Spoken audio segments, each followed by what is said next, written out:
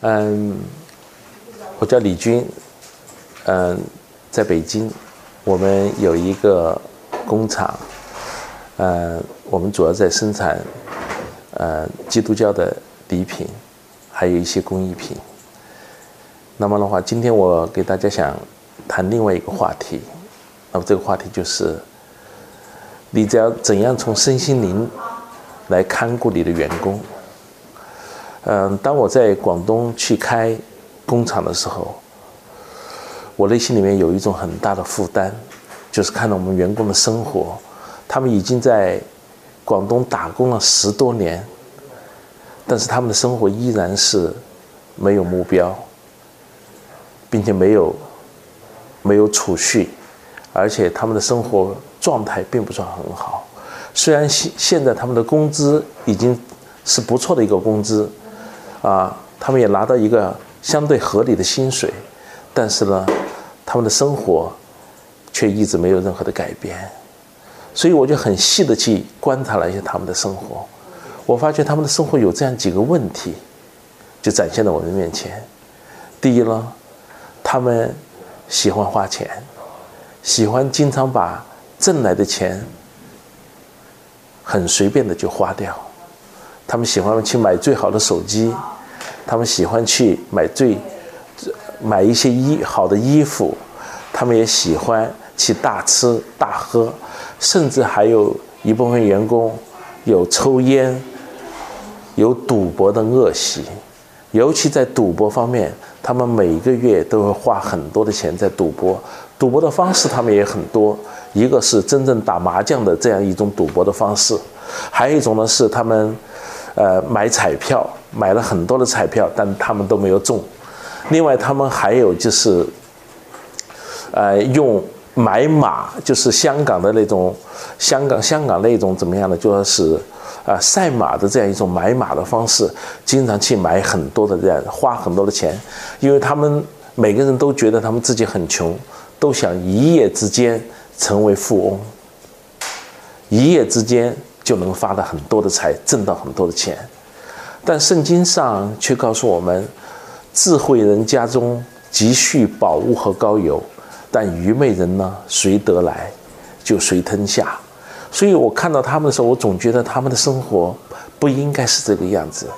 他们应该变成智慧人，而不应该变成愚昧人。因为愚昧人就是谁得来谁吞下，所以就造成他们的一种贫穷。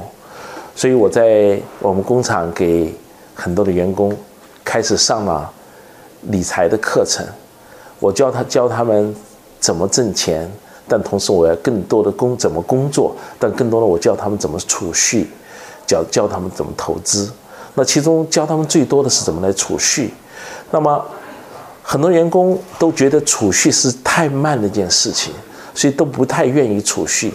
但是我告诉他们，我说的话，假如你们每个月都能把你们工资的40%或者50%的钱都用作来储蓄的话，我想你这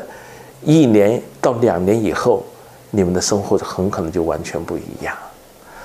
好，有些员工真的是按照我给他们的这样一个理财的这样一个计划，他们就开始记账，他们就开始储蓄，他们就开始非常有计划的、有预算的，开始合理的安排自己的一些生活。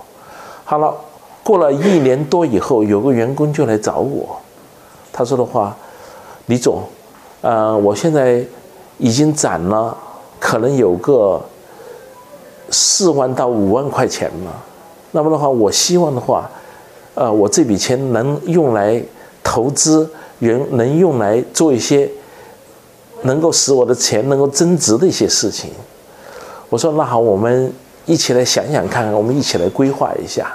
所以我就开始给他们建议，我说的话，也许你们到了广东来，首先的话，你们应该成为一个很好的广东人。那么中国人说安居才能乐业，所以的话，首先也许你们应该买你们的第一套房子。他说哎呀，我们不用买房子了，因为原来我们在家里面都已经把房子盖好了。我说你们那个房子你们有多少天在那里住呢？他说没有。那么呢，我说的话，你们一年365天，绝大部分时间可能都待在广东，而且你的孩子可能也要接到广东来，甚至他们有些人已经把孩子接到广东来。我说你们要为他们的未来，也要为你们自己的未来，要在广东能够开始去一个新的生活。他说：“那我们怎么来开始投资呢？”我说：“我建议你们现在可以先买房。那么的话，他们说我们的首付可能这点钱可能还不够。我说的话，我可以帮助你们一点，帮助你们在首付上面，我可以借给你们一点钱，但是我鼓励你们开始这样的一种投资。”好了，其中有2个员工就这样凭着信心的话，开始了自己的这样一个投资。那么这个投资计划，他们刚开始的时候的话，他们也没有那么大的信心，完全由我 push 他们的成分，就是我们我就帮助他推着他们这样去做这件事情。结果他们就真的去凭着信心这样去买了房。就买了房以后的话，他们第一件事情把房子交到手以后，我就告诉他们，我说的话，你们可以先把房子租出去。他们暂时可以不住，因为他们都住的工厂，工厂是包吃包住的。那么的话，他们租出去以后，他们每个月就有固定的1500块钱的收入，从房租那里。而且他们的房子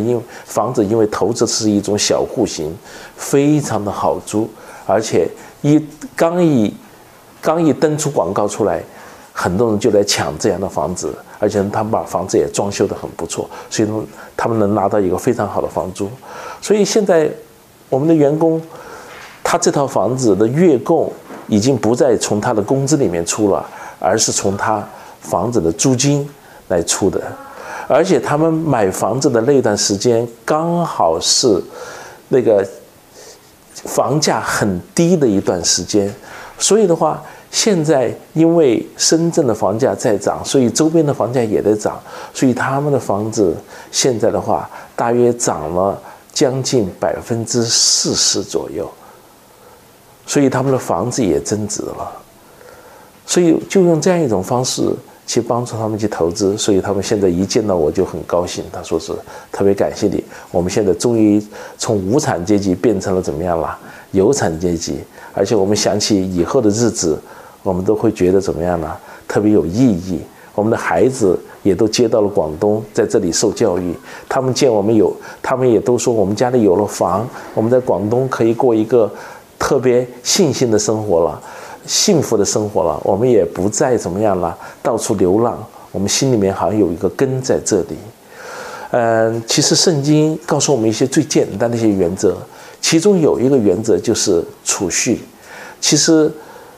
这就是在箴言里面告诉我们，为什么说智慧人家中储蓄宝物和膏油，愚昧人谁得来谁吞下。那么神要祝福我们，上帝要祝福我们，也都是从我们的储蓄开始的。所以帮助他们员工在很多身心灵的方面，让他们真正得到这样的发展，真正得到这样的祝福，我想也是我们每一个做企业的人的一个使命。